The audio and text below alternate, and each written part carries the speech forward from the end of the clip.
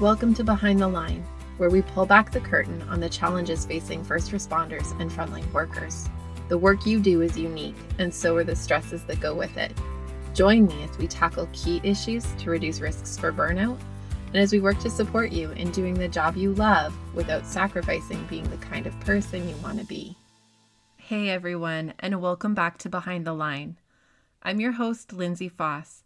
I'm a clinical counselor specializing in trauma therapy, and after years working with first responders and frontline workers around issues like burnout, compassion fatigue, PTSD, and related OSIs, I've become a passionate wellness advocate and educator for those who sacrifice so much for our communities out there on the front lines. Behind the Line is a place for us to talk about the real life behind the scenes challenges facing you on the front lines. I created this podcast with the hope of bringing easy access to skills for wellness, allowing you to find greater sustainability both on the job and off. Today, I have the pleasure of being joined by Courtney Jewell for a discussion on processing what it means to be on the front lines in the midst of this pandemic. For those of you who don't know about Courtney, she's an ICU nurse in Calgary. You may have heard about her on the news thanks to a social media post she wrote that went viral and was picked up by Global News and other Canadian news sources back in the fall. I stumbled across the Global Online News write-up about her post a couple of months ago, and the post that she wrote. It struck me as a piece of processing the many layers of this pandemic experience, the frustration, disappointment, and overwhelm, along with the courage, willingness, and heart for those on the front lines of this thing. Let me read you what she wrote. Quote, I have been absolutely disgusted by the comments made by fellow Albertans on Facebook posts and news articles. These horrific internet trolls are spreading misinformation and baseless conspiracy theories about COVID-19 in our province. These awful people hiding behind their computers are accusing nurses and doctors and data analysts of inflating the numbers, lying about the overwhelmed state of our hospitals, trying to fearmonger, or even trying to take advantage of all the overtime pay. It's gross, and I think this is what I want to say to every terrible, ignorant person out there who has been changing my perception of humanity. We will still be there for you. Despite all the crap you're spreading online, when you come in to emerge with your eyes bulging out of your head because you can't breathe, we'll take care of you. Even at great risk to our own health, we will do everything we can to help you oxygenate better as COVID starts to ravage your lungs. And when you deteriorate, we will sedate you, intubate, put a breathing tube in, and transfer you to one of the excellent ICUs we have across this province. Even though you've been spreading on Facebook that these critical care areas are empty and full of lazy staff that just want to collect overtime pay, we will care for you. We will carefully flip you onto your belly, prone positioning, so that your lungs can have a better chance to oxygenate. We will chemically paralyze you, but be nice enough to make sure that you are well sedated so that you're not awake, paralyzed, and scared. We will call your terrified and worried family members to tell them that we are doing everything we can to save your life. When you go into acute renal failure, we will put you on CRRT and become your kidneys for you. As the virus overtakes your body, we will support your blood pressure, carefully titrating life-saving medications so that you don't suffer a cardiac arrest. We will bathe you, clean your mouth, and make sure to lubricate your eyeballs every 2 hours. I know you think we are just lazy and bored, but we'll still do all this for you. We will treat you with respect and dignity and compassion because that's what we do. No matter what you've said, what you have done, we will care for you because that's just who we are. We are not heroes, but simply people with compassion and who have a desire to help. We don't need to be attacked right now. And you know who else we care for? We will care for your older brother who had a heart attack last night, and your son who was drinking and driving and smashed into a pole. We will care for your niece who had her first baby and then suffered a massive postpartum hemorrhage, and your cousin who had a mental health crisis and poured gasoline over himself and lit himself on fire. Your mom who had a massive cancer surgery, and your uncle who fell down the stairs and is now a quadriplegic. Because despite what you're telling everyone online, we are full of these patients as well. So, my dear ignorant, misinformed internet troll, even though you tried to take me down, make me lose my faith in humanity, I've decided that you won't win. And when the reality of this crisis hits you in the face or destroys the health of someone you love, we'll be there for you. I will stop reading the comment sections and continue to teach my kids that when there is a crisis, look for the helpers. And of course, love thy neighbor. So much love to my brothers and sisters fighting in ICUs across the province, especially to the staff at the Peter Lougheed here in Calgary. We at the Foothills ICU are thinking of you guys. End quote. Welcome, Courtney, and thanks so much for being here. Hi, thanks, Lindsay.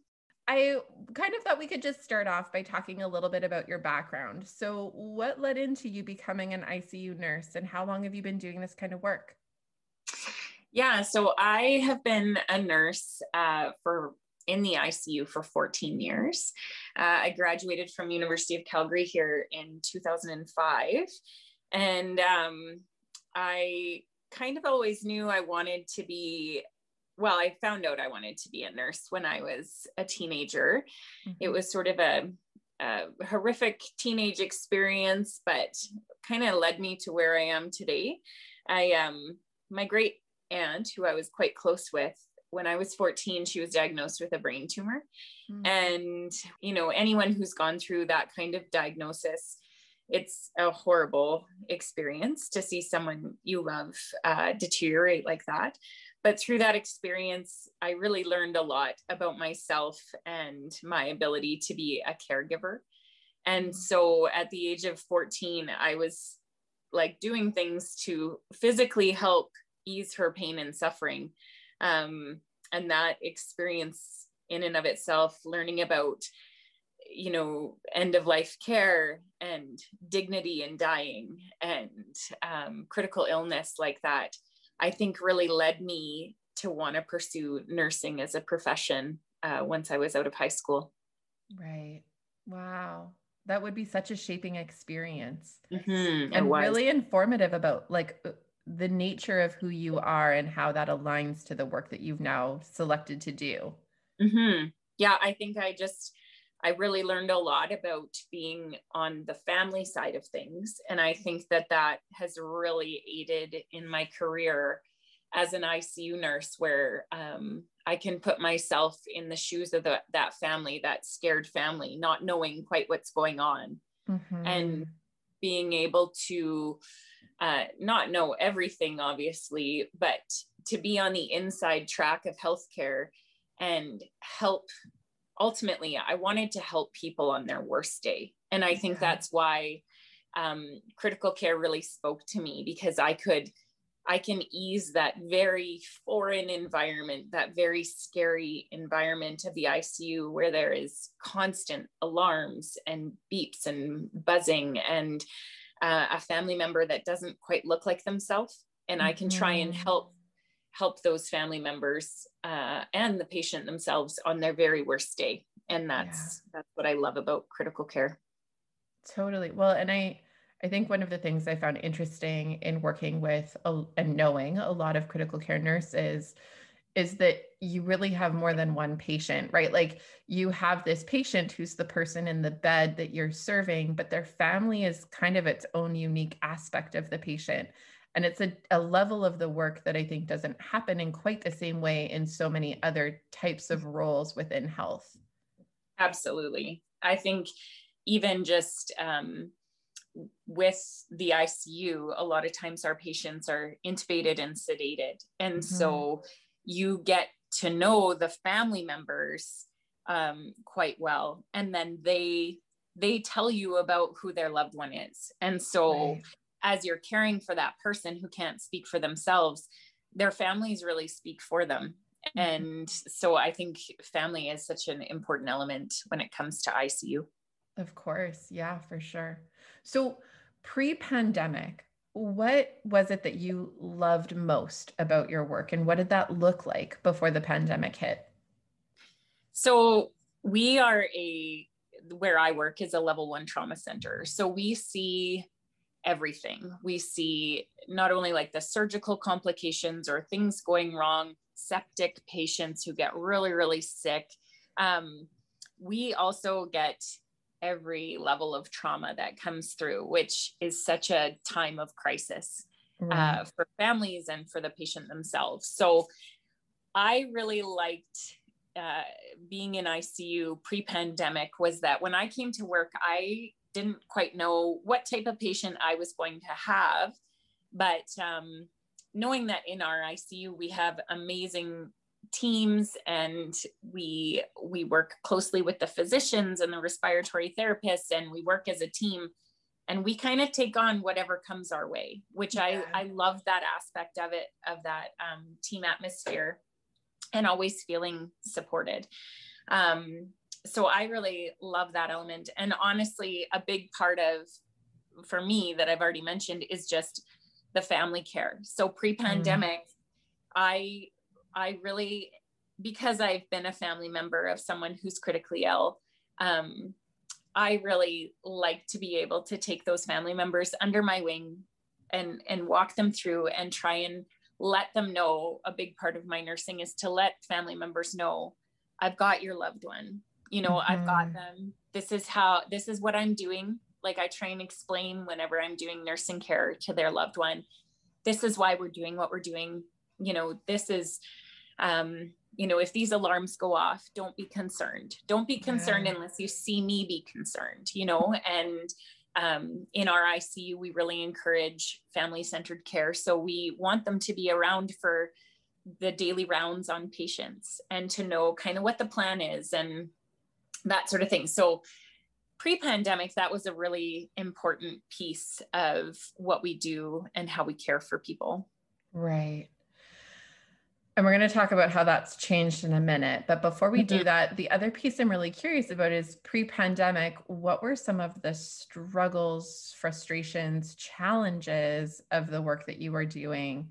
Like, I mean, you're coming along people on their worst day, but what is a hard day for you in the midst of that? Totally.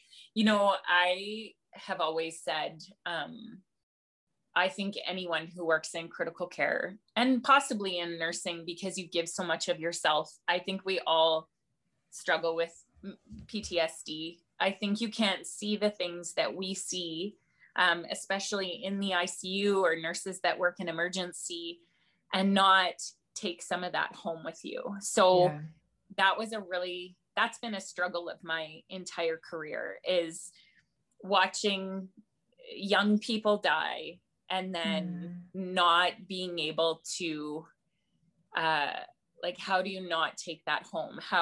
There have been many a car ride home where I have just bawled my eyes out all the way home. So I think a big part, even pre-pandemic and even more so now, has just been that mental health aspect for those, you know, those people who are on the front line.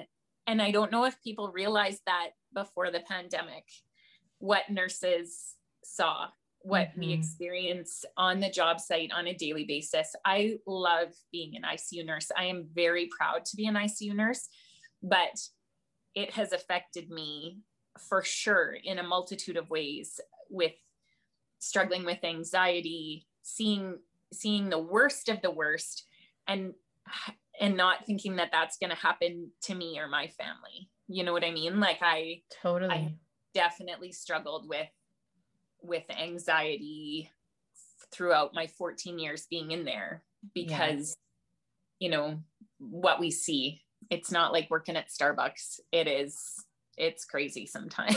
Well, and I mean, one of the things I often say to people about, you know, any amount of frontline work really is that no one comes out unscathed. Like you can't do the work and do it well and not be impacted by it. And I think that people who somehow seem like they're impacted by it just have a way better capacity to mask their impact. Right. Absolutely. Yeah. Well, and I think it's interesting too, when I was new in the ICU, and I mean, even still now, there are, and I think this is in every area of nursing, there are giants in your mind. So when I started in the ICU, there's those hardened ICU nurses who have been there forever. Yeah. And there was this degree of thinking, well, look at them, these giants in my mind who were so good at their jobs. They've been here forever and they're fine. So I should be fine. Like, it was almost that sense of guilt of like, why are you struggling so badly with this? Look at these people who you admire so much, who have been in the ICU forever. They're okay. So you should be okay. And that was a really big hurdle for me to get over, because I was struggling so bad with anxiety and not coping well, but I had to just shove it down because those people looked okay. But like you say, I just think, maybe they have better coping mechanisms and they've been there so long that they know how to handle their stress and anxiety, or they mask it, right? Like they maybe deal with it in other ways that might not be so healthy, So yeah, I think that was a really big turning point for me to recognize, no, I struggle with this and that's okay.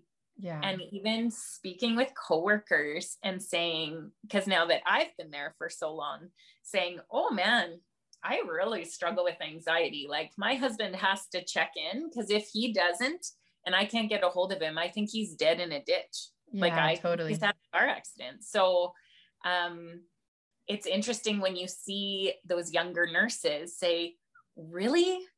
Yeah, right. Like, you're the giant in their mind. Yeah. And they're like, oh my word, like, yes, that's exactly how I feel. And then, I don't know, maybe it's just something where we need to speak more about this. Yeah. Well, I think that's been kind of culturally a thing for so many frontline systems, is that there's no room to complain. Like, there's no help anyway. In many of them. That's maybe not entirely true anymore in the same degree, but from a looking back perspective, there has been so little help to make it any different. So you kind of learn really quickly, I think, to just shut up and do the job or get out, because those are the choices, it feels like, right? Yeah. And even 10 years ago, we weren't having these conversations about mental health supports that we are now. And that was just 10 years ago. And it was just well, deal with it and move on, because everybody else is. So, right. Yeah. Well, and it's that piece, right, of like, then they stay giants in your mind, and then you're the one who's somehow failing at it and not good enough. Totally. When in reality, like, again, no one is coming out unscathed. We're just not talking about it. So if we don't normalize it, we end up burning people out, not because of just the stuff they're seeing and doing and interacting with, but because we're failing to give them that normalization that says, it's not just a you thing. This is really like this. Yeah, absolutely. Well, and it's tricky too, because I love that piece you said a little bit ago about, like, people don't really get, even pre-pandemic, what nurses, particularly in the ICU, do and see. Like, they can't really appreciate it. And it's kind of this funny mixture of like, it would be really great if they did get it, because maybe they would get it. But you would also kind of hope that no one in your life would ever actually get it, because that would mean they would have to have lived it sufficiently to get it. So it's like this double-edged sword. It's so true. Absolutely. Yep. So since the pandemic, how have some of these pieces about what you've loved in your work and what's been challenging in your work, how have those shifted this past year? Yeah, I have to say that this past year has probably been one of the most challenging of my career. Like, the last 10 months, there's been so many, I don't know, it hasn't felt like regular life. It's felt like a war zone. And oh man, there's so many different elements of it. One big piece was the lack of family, right? Yeah, all of a sudden, visitation policies changed because we were trying to protect our own staff, which I think is appropriate, but families weren't allowed in. Mm-hmm. So some teenage girl gets in a massive car accident and her family can't be at the bedside. Yeah. How do we organize that in our own brains? It was awful. Like, it was a horrific time of family members struggling so badly for information, for And we didn't quite at the beginning of this have the technology. Now we have like iPads and we're setting up video chats and Zoom calls for families to see their loved ones. And our visitation policies have changed in the ICU, where we do have the ability to have 2 designated visitors at the bedside now at our facility, which is amazing. But for a long time, it was no one was allowed, just so we could protect our staff, because we didn't know how this was going to go. Yeah. So that element, I think, had its own ramifications for our staff, and trying to deal with, you know, even confused patients who couldn't have their family members at the bedside. Totally. That was huge and difficult, and really changed the nature of our nursing. Yeah, I bet. Yeah. I know someone in acute care who talked about how the load changed as well, that like, you know, often on a shift, you would have a patient, maybe 2, that you are caring for. And your role is really to just be present for that person in this very intense and scary time. And that going in during different points in the pandemic, with numbers being as high as they were and cases being as severe as they were, that suddenly the quality of care that feels like is being delivered feels not in alignment with why I got into the work. Like I'm now caring for 4 or 5 patients because that's the load right now. And that isn't allowing me to offer the type of quality care that is within my valuing of people. Yeah. Well, and even we had, I mean, I have to say, I think our management team did an incredible job. They really tried to like be supportive. And there was emails that went out about, you know, when we surge and we get to these levels, these are the things that you're going to need to drop in terms of patient care so that you can focus on what's important. So mouth care every 2 hours, that might need to be every 4 hours. Turning patients, that's a big thing. We really want to prevent bed sores. Turning patients might need to go by the wayside for a while because it's, you know, there's more important things to deal with because you're going to have an increased load of very sick people. That was awful. Like I think we provide exceptional care to people who absolutely cannot care for their bodily functions and needs. And then we were being told, well, like some of that's going to just have to be put aside so that you can focus on what's important. That was a really difficult piece, I think, for a lot of very A-type personality ICU nurses. Yes. Who we care for you head to toe. And then now we're being told like, sorry, you're going to be running a couple, you know, dialysis machines. You won't have time to do mouth care. Yeah.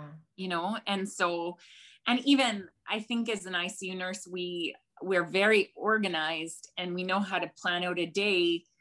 And we were getting redeployed staff from other areas to come and help us. So we were getting ortho nurses or nurses from burns or from other areas, which was amazing. Mm-hmm. And they were coming to come and to kind of help that load. Mm-hmm. But still, I want to do those things myself. And so it was a real like reorganization of having to like let other people do the work that you usually do and not knowing if it was done to your own standard and having to let that go. That's hard. Totally. It's hard to reconcile it when the act of caring is so fundamentally a component of why I show up. Yeah, absolutely. Yeah. In the midst of that though, I also feel like it's pretty fantastically amazing that was verbalized from the top down, like that we recognize that the expectations need to change. Because instead of it being like us realizing on the front lines, oh darn, like we cannot manage all these pieces, and then feeling like you're on the hook for still being able to have that just be like we get that this isn't a thing right now. And direction from the top, that's pretty fantastic. It was. And I think there was a lot of that in our facility, just from that management team being like, hey guys, we know this is going to be tough and we appreciate what you're doing. And these are the pieces that you're going to have to let go. And that's okay. Like it really was an allowance not to do substandard care, but to understand that things need to change because the work is going to become heavier. And so that was a really important part, I think, for our management to be able to say that to staff, and then to try and get some of these extra supports in that maybe don't have critical care knowledge, but they could help turn a patient. They could help with those simple things. And that was really important too, I think, especially during the surge. Yeah, for sure. So in this past year, recognizing so many of the shifts that have had to happen, what have been the pieces that have surprised you the most, both in terms of your work on the front lines, but also in terms of just being a human living in this pandemic? Yeah, I think the thing that I appreciated most was in the first wave, I feel like people really supported healthcare workers. It was, the thought that worldwide, people were out banging pots and pans as we drove to work. You know what I mean? Like, totally. That to me was such an incredible outpouring of support and love, and a recognition of how terrifying it was for us to head into those places.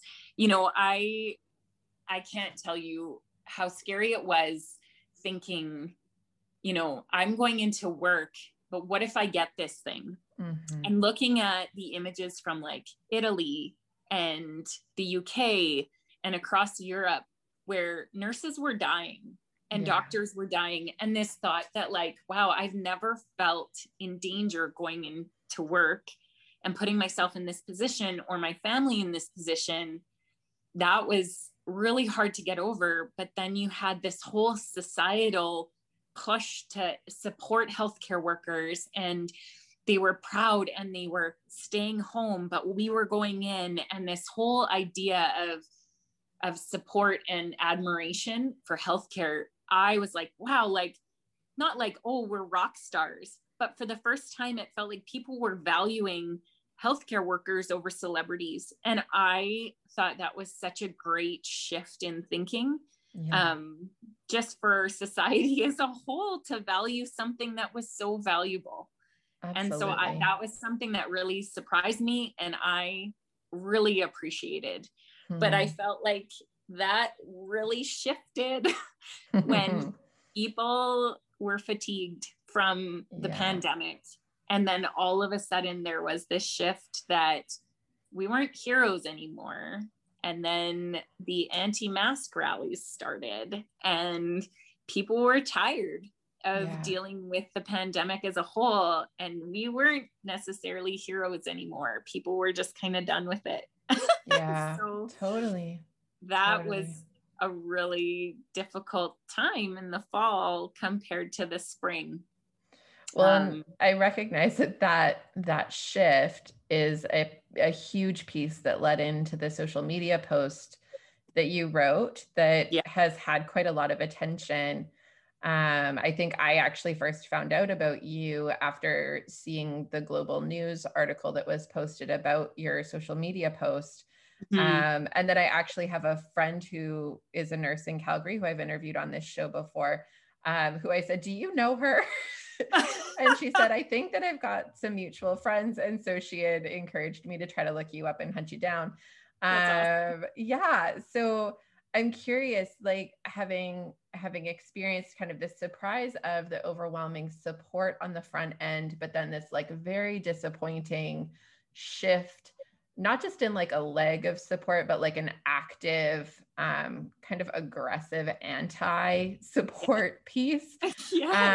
Right. What was it like for you as you wrote that post, and what's the response been to it? Yeah. So that was it was such an interesting time, because as surprised as I was and so elated about the support we received in the spring, that big shift towards anti-nurses, too much control, anti-mask.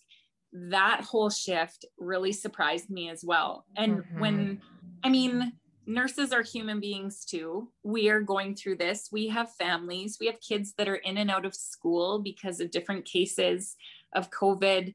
We're human beings as well. And we're on social media. So to see this, I couldn't believe it, honestly. Like the comments that were coming out, knowing how ignorant that was and how they were coming from a place of absolutely no experiential knowledge, but feeling like they could, have an opinion on what was happening in the hospital system blew my mind. Like looking at you should never read the comments section is what I've learned, but the comments on some of these articles, there was young people in Alberta dying from COVID, and they would post a news article about it on Facebook or whatever. And then the comments underneath were like, this is a bunch of garbage. This isn't really happening. Fake news, I'm sure that person had a lot of, other health issues. And I was disgusted. Like I was blown away. Some of the comments were, this is fake. Talk to the doctors and nurses. They're all bored. And I would read that and then go get my scrubs on and walk into that ICU that felt like it was a dumpster fire of people dying and suffering and families not being there. And it was so disheartening for me to read those things and then go put my scrubs on and walk in. And so, that social media post, I had no idea was going to blow up like it did. I'm thankful that it did, because I think it really showed that there were a lot of people who supported healthcare workers still. It was just born out of pure frustration of reading this garbage and being like, you know what, you can go ahead and make these comments and act like you're an expert on what's happening, although you're doing it from your armchair in your living room. But you know what, when you come in and if you can't breathe, we will still be there for you, because that is the nature and character of healthcare workers. That no matter what you say, who you are, it doesn't matter if you come in and you are covered in swastika tattoos. We won't agree with what you stand for or what you do, but we will still care for you, because that's who we are. Like that was what that was completely about, was just, we are decent human beings who are trying to make a difference here. And no matter what ignorant comments you make, if you get COVID, as much as you deny it, we will still take care of you. And the response from that, it was overwhelming, honestly. I was just blown away, because I was so frustrated at gross trolls on the internet posting all this stuff. And then the amount of how much that was shared, like I think it was shared over 6,000 times. It went all through the States. I had people writing me personal messages saying how much they appreciated what we were doing, that they realized that we were walking into a war zone, and that they appreciated that they got to stay home and we were still going in. Like it was so gratifying to hear that people had our backs. It's just that the internet trolls are the ones who speak the loudest. And so that's what we were hearing. And that's what we were seeing, but that wasn't the general feeling of society, that people still supported us. So I got the most incredible messages. When that went across global, and I think it was in global BC, I had my cousins in BC like contact me to say they saw me on the news. Yeah. And I had someone in Newfoundland say they saw it on global. So I know it went coast to coast, which was amazing. And then I had a gentleman in BC contact me privately to say that his dad was in the ICU with COVID, and that he had to drive through an anti-mask rally to go see his dad. And he sent me a couple messages that kind of just updated me on his dad's status. And then they withdrew care, and his dad passed away. And the amount of human connection that I received from that, of just people saying like, thank you for what you're doing, Oh, it was incredible. Honestly, it really just brought me to tears. It's kind of amazing, right? Like, it's like humanity needs reminders to see the good stuff and not just the shit. Totally. Right. And so like when we remind ourselves that like, oh yeah, there's still people who are still showing up every day for their 12-hour shift and putting themselves at risk and putting their families at risk. And I mean, we just kind of get lackadaisical about our awareness. Yeah. I think so too. Like the fact that my 9-year-old daughter would cry in the fall when COVID was raging and I was going into work on a night shift, and she would just come up and say, Mom, please don't go. Please stay home. I'm so worried about you. The burden of that, of just having your 9-year-old bawling, asking you to stay, and then going on social media and seeing these horrible people saying things that were so untrue. It was such a, like, it just made it more difficult. But then after that social media post, it made it easier for me to go in, knowing that we had the backing of so many people who appreciated what we were doing, that, yeah, they were told they had to work from home, but I was still walking in, masking for a 12-hour shift, going in and out of rooms, wearing full PPE, sweating my butt off, you know, in these hot rooms. Totally. So uncomfortable, not eating because your patients are so sick and you don't want to leave the bedside. You know what I mean? Like, sometimes you just wish people could get a glimpse of what it is that we've done over the last 10 months. And I think a lot of people do know, but maybe not all the details. Yeah. So, I mean, to some extent, it feels like that social media post is kind of a part of your process. And we're having this conversation in the midst of a series that we've been doing on Behind the Line about how we process significant events and experiences. And specifically, we've been trying to relate that to the pandemic just because it's very timely and obvious. But really, a lot of the skills we've been talking about have breadth that go beyond the pandemic specifically. You said that after the social media post, it got easier because of the support that you were aware was there. It sounds like that's kind of a piece of what processing has meant for you, is doing that in connection with people who really see and validate the work that you're doing. Yeah. I'm curious if there's other pieces for you that have been really helpful in terms of how you make sense of this story of what's happened this year and the impact that it's had for you. Yeah, I think for anyone processing what the last 10, 11 months has been, I think we're going to be processing this for such a long time to come. Totally. I don't know. I don't even know exactly how to answer that. I think it has made me realize, well, just how thankful I am for health and wellness. Although as an ICU nurse, I've always seen how quickly life can change. But I think that idea of people globally masking up, doing things, public health orders, even if they don't really love it, they'll still do it in order to protect their neighbor. I think that, we've seen that in its worst form where people don't want to do that for other people. And then we've seen it in its best form where people are buying groceries for their elderly neighbors so that they don't have to go out, I think it's been this weird dichotomy of, good versus evil and seeing the best of society and seeing the worst of society. For me, I think a big part of just surviving this last year has been knowing, when I need to take a break, when I need to do the things that bring me joy. That has been a big part of coping with the pandemic is, dialing into what are my mental health supports and what are the things that help me process this in a positive way and keep moving forward. We've seen a lot of death in the last year. Yeah.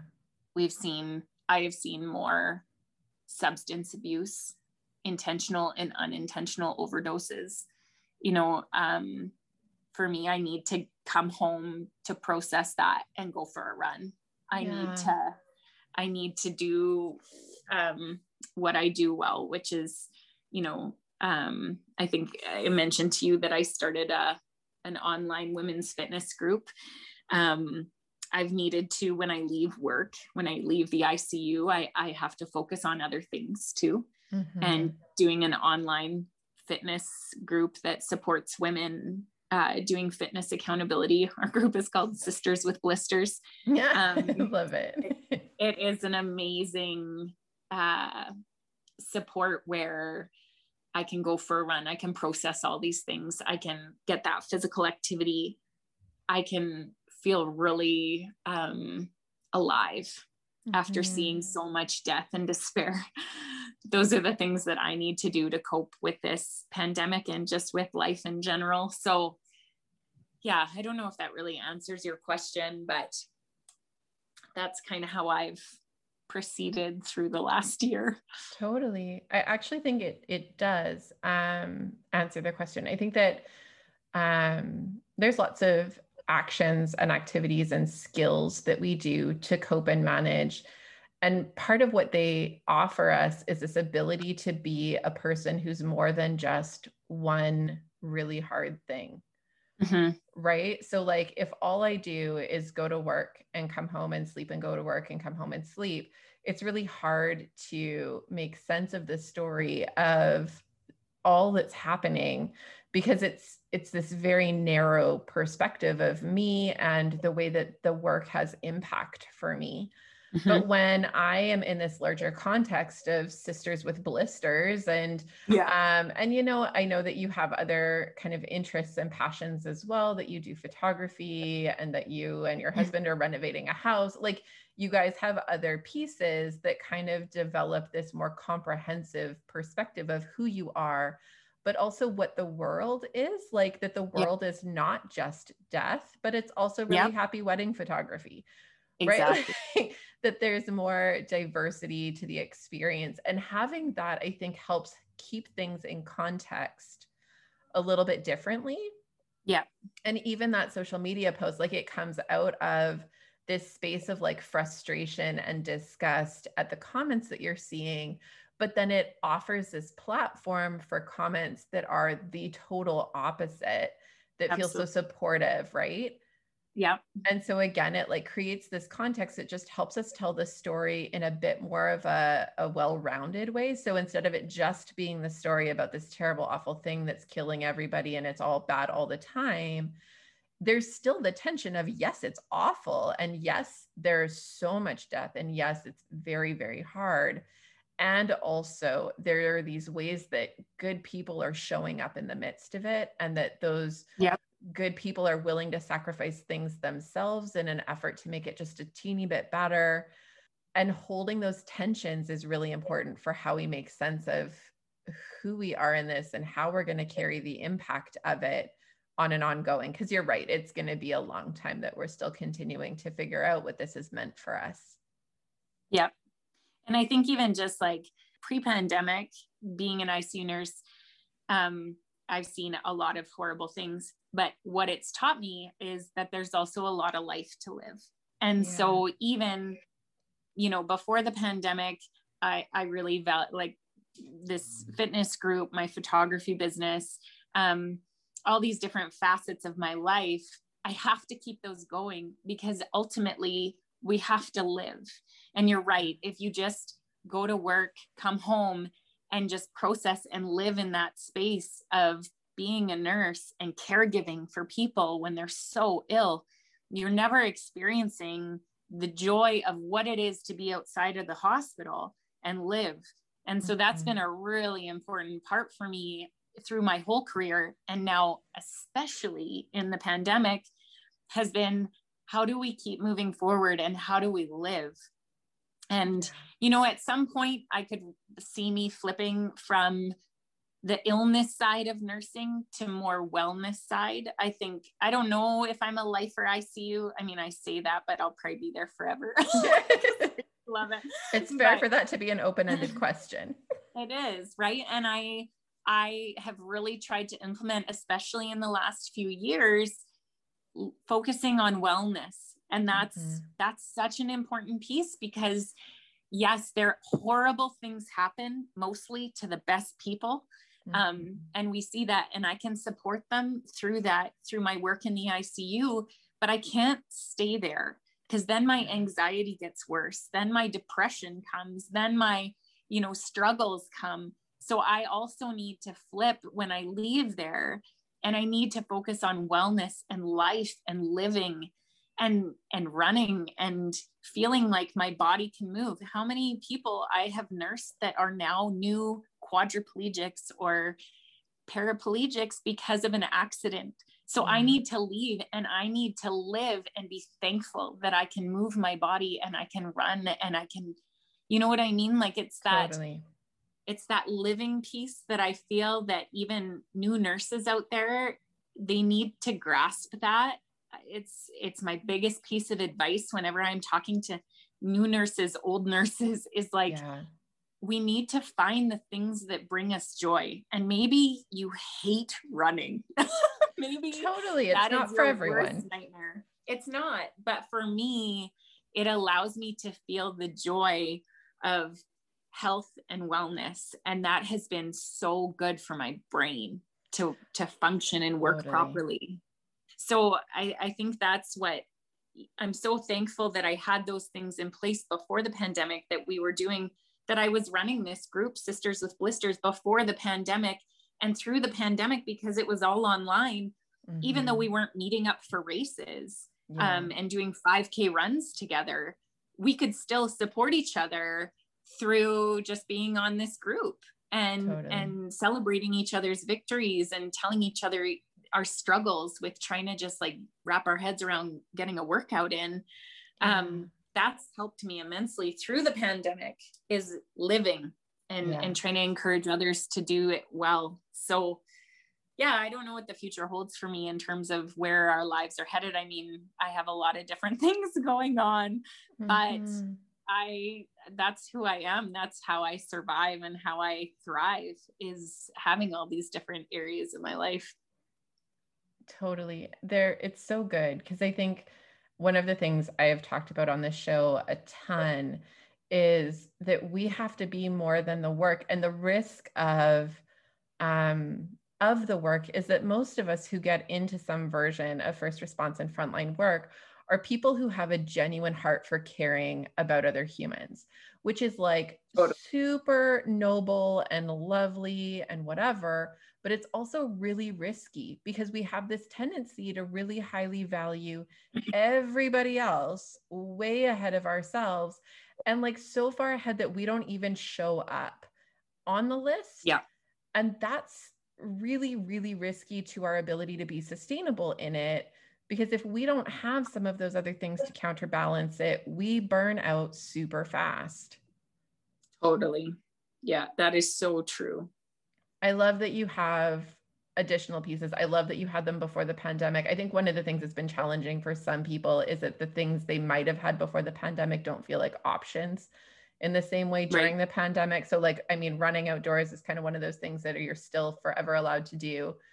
So it's awesome that that's remained an available access point in the midst of it, for sure. But other people have lost what brings them joy because they simply weren't able to do it anymore. Things were shut down. And I think that is so, yeah, it's been super hard, because I think it's a time where it's already more intense. And so intense times are not when we are best at being creative. It's when we're best at just surviving. So when we're having to come up with like new ways of doing old things that we used to like, or coming up with totally new things because none of my things are even options anymore, or I'm so newly aware of my burnout that I'm starting this from scratch and I have no idea what I even like. Like it's a hard time to cultivate some of those things because it's more intense. So much. Yeah. I'm thankful for you that some of those pieces were there and aligned to continue happening. Yeah. Oh yeah, absolutely. I as we're kind of moving towards wrapping up, I know I mentioned to you before that on Behind the Line, we're heading into a new series starting next week on leadership. And while I have you, I just kind of wondered if there's anything that you would want to speak to around your experiences of leadership within the public health system, areas of concern you've experienced, or areas you think that need improvement to better support those on the front lines. Yeah, I think for me personally, the leadership that our management team has shown through this crisis, I think has been vital, honestly, for us to survive as a staff. So I think that has been exceptional. I think what worries me the most in terms of leadership is just maybe that upper governmental level, provincial level, where it seems like healthcare costs too much money. And that really worries me, because there was some pretty big cuts coming to nurses before the pandemic hit. Yeah. And then that couldn't happen because we were so needed. And there was such a wave of public support that I don't think that they could have gotten away with cutting us. So then that kind of went on the back burner. But my concern for the future is appropriate staffing for leaders in our provinces to really see the value of public health care. I think that is a huge ongoing concern, as I have elderly family members that are going to need the public healthcare system more as time goes on, as my kids get older and maybe get into sports where they're going to need public healthcare because they break a bone. Those sorts of things, that really concerns me for the future of just not the value of quality nursing staff, support staff, that sort of thing. And this whole idea that it just kind of costs us too much money. And so they're going to make cuts. That is a massive concern for me when it comes to leadership. That's what I wish our leaders would really kind of understand, or maybe experience what it is to be in the healthcare system. Totally. I feel like that gets maybe forgotten about or not experienced by those leaders. So that's what I'm hoping. I'm hoping that public support kind of favors public health care after we've gone through this entire process, and they can see how valuable we are. Well, and for sure, the staffing piece is just such a huge issue. I think like the kind of trickle out effect that happens when we ignore sufficient staffing numbers, because one of the pieces of feedback I get a lot from people who are working particularly in hospital settings, but for sure in a lot of other helping professions as well, is this piece of like, okay, so I'm having a hard day, or I feel like I need to take a mental health day, but I can't without syncing my team because there's no one else. Totally. And so I can't care for my own wellness appropriately because we're understaffed. And if I do, it just means that I'm putting more weight on people who are just as burnt out as I am. Yeah. And they're not going to take the day off either because they feel like they're going to let everybody else down too. Yeah.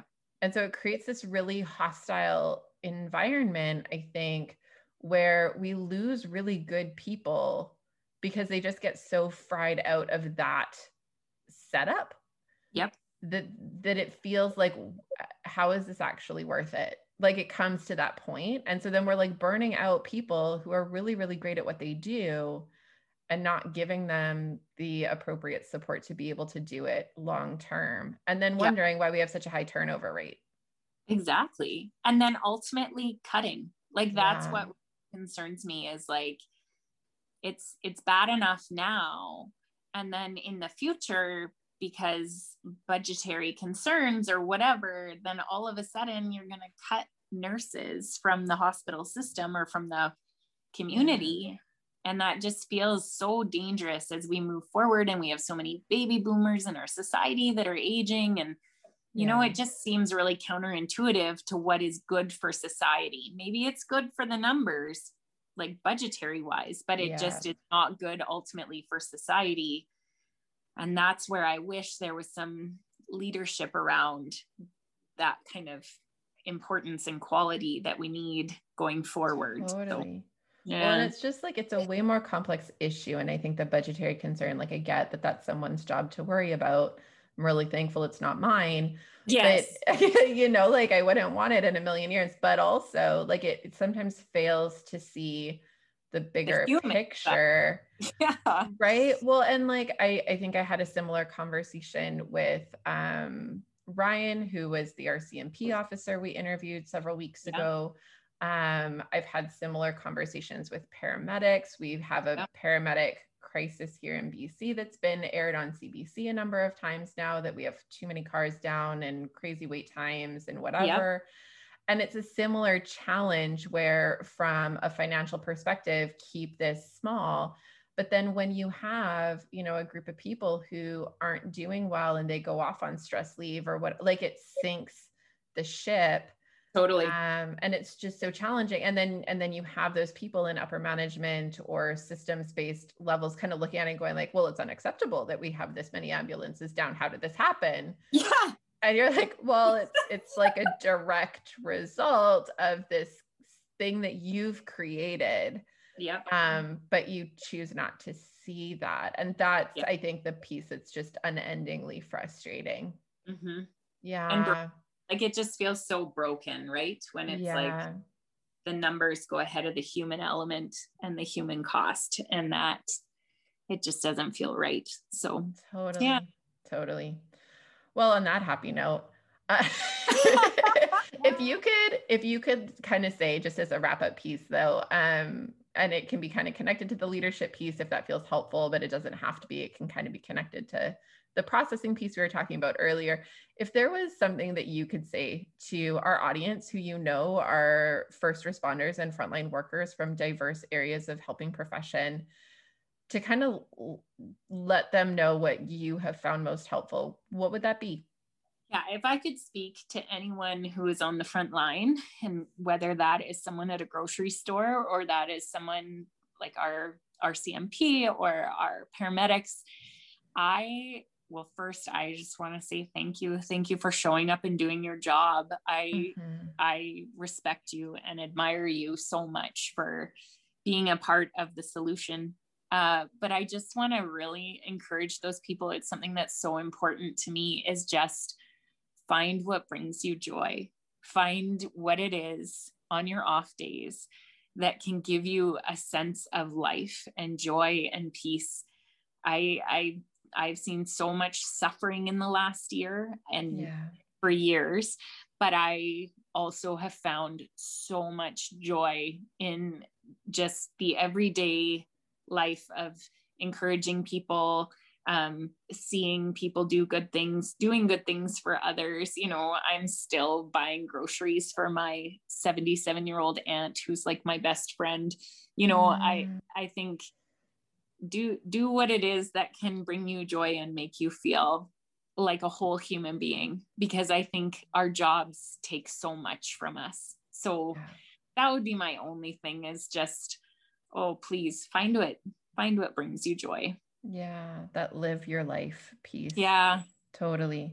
Thanks for that. Yeah. Thank you so much, Courtney, for your time today. And I mean, for your bravery in addressing many of the issues that you've addressed in a very truth-telling and real way with your post back in November. I think that was amazing.